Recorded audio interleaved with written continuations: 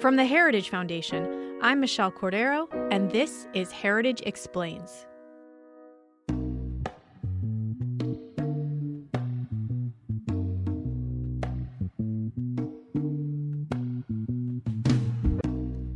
Everyone said there'd be a big baby boom after the COVID-19 lockdowns. Just like snowstorms that force couples to spend a lot of time together indoors lead to an increase of babies about 9 months later. But what happened was the exact opposite.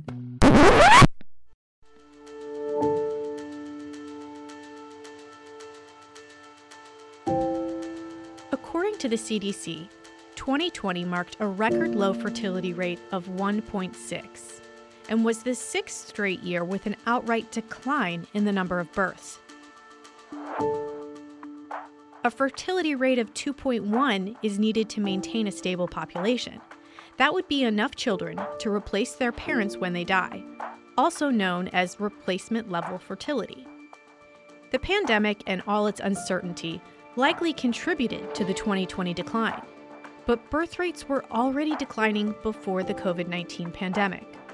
According to Heritage expert and today's guest, Rachel Greszler, American women have been having fewer children for some time now. Ever since the financial crisis in 2008, births have been in decline.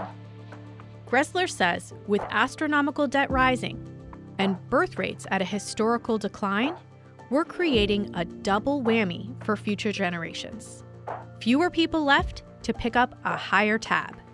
After this short break, Greszler will explain how a decline in birth rates affect the American economy.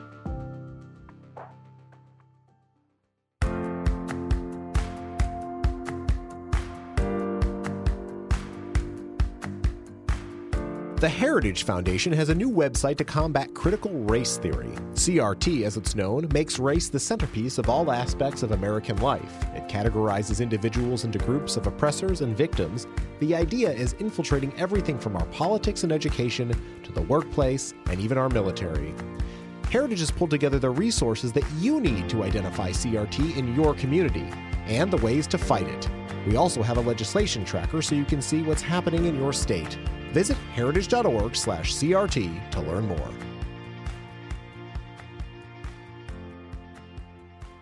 Rachel, what type of an effect does the decline in birth rates actually have on the United States?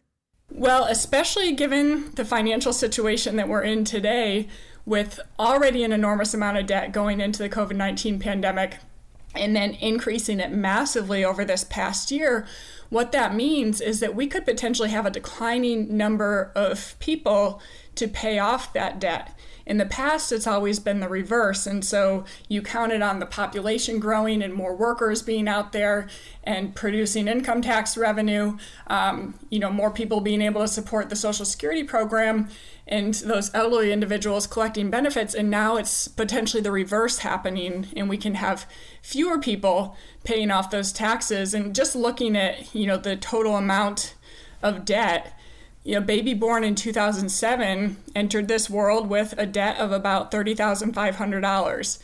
A mere 13 years later, in 2020, that figure was almost double at over $59,000.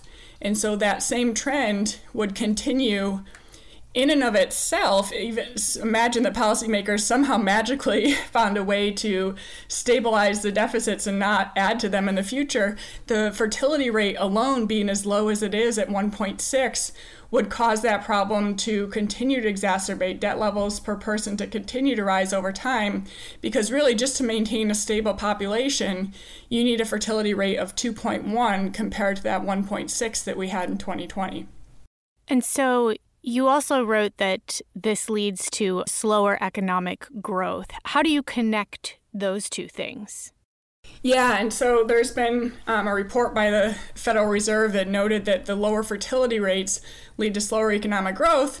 And just simply looking at, economic growth is the sum total of what the people in a country are producing.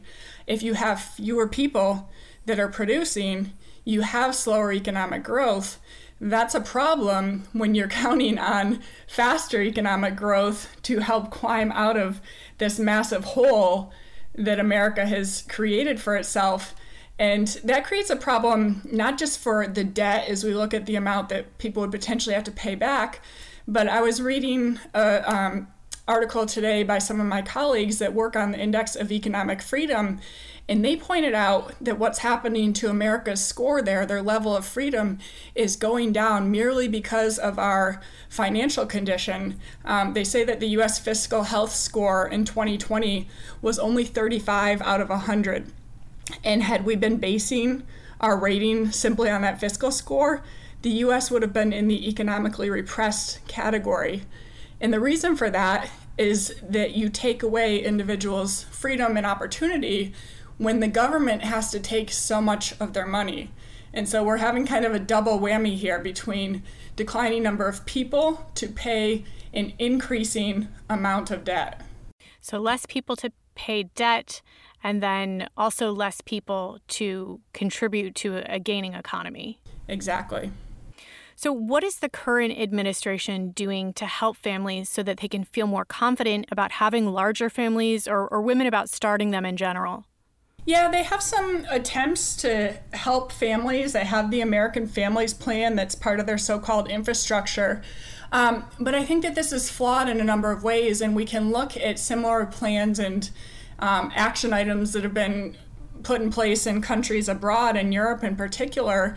And so the goal is to help people to be more financially capable of having families, to have the workplace flexibility to meet families' needs. And so you implement government mandated programs, taxpayer finance programs, things like paid family leave, subsidized childcare, in an effort to help families, but then it doesn't actually end up helping families, and there have been some unintended consequences, things like it not being the ideal outcome for children and for families, them having negative consequences from being pushed from what might have been their ideal childcare situation of family care into the government-directed subsidized childcare programs, and also just the financial impact of that. Is great to talk about providing all these benefits, which are dollars that flow to families, but there's another side of that doesn't come for free. And so you have to take that money out of people, and you can't just take it out of people who aren't families. It comes from everybody. And so what results is that, yes, families have access to things, but those don't provide them with the choices that they had before. And so they're left with fewer choices and lower incomes because they're having to pay for these big government programs. Okay, in conclusion then, Rachel, can you give us just a couple items of what you think Congress should be doing instead?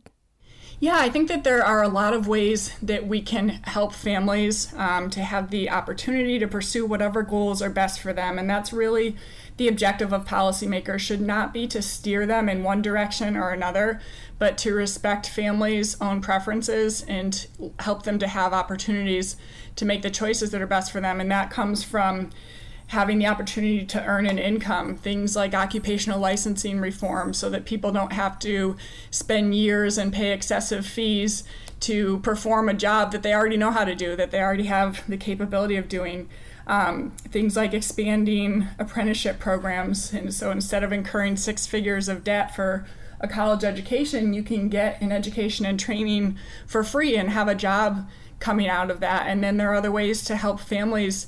On the childcare side, there are so many regulations out there that are really hampering the availability of the smaller in-home family providers who tend to be more flexible. They're significantly less expensive, but we've seen the number of those providers cut in half between 2007 and 2017. And that's taking away options for families to have the care that they need. And that's because these regulations are so burdensome that it's difficult for smaller in-home providers to be able to offer those types of care. Imagine that, regulations making things more difficult. Rachel, thank you so much for helping us explain this issue today. My pleasure. Thanks for having me, Michelle.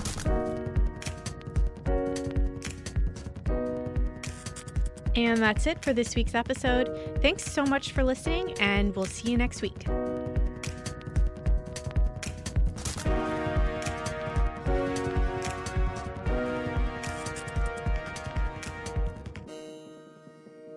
Heritage Explains is brought to you by more than 500,000 members of the Heritage Foundation It is produced by Michelle Cordero and Tim Descher, with editing by John Popp.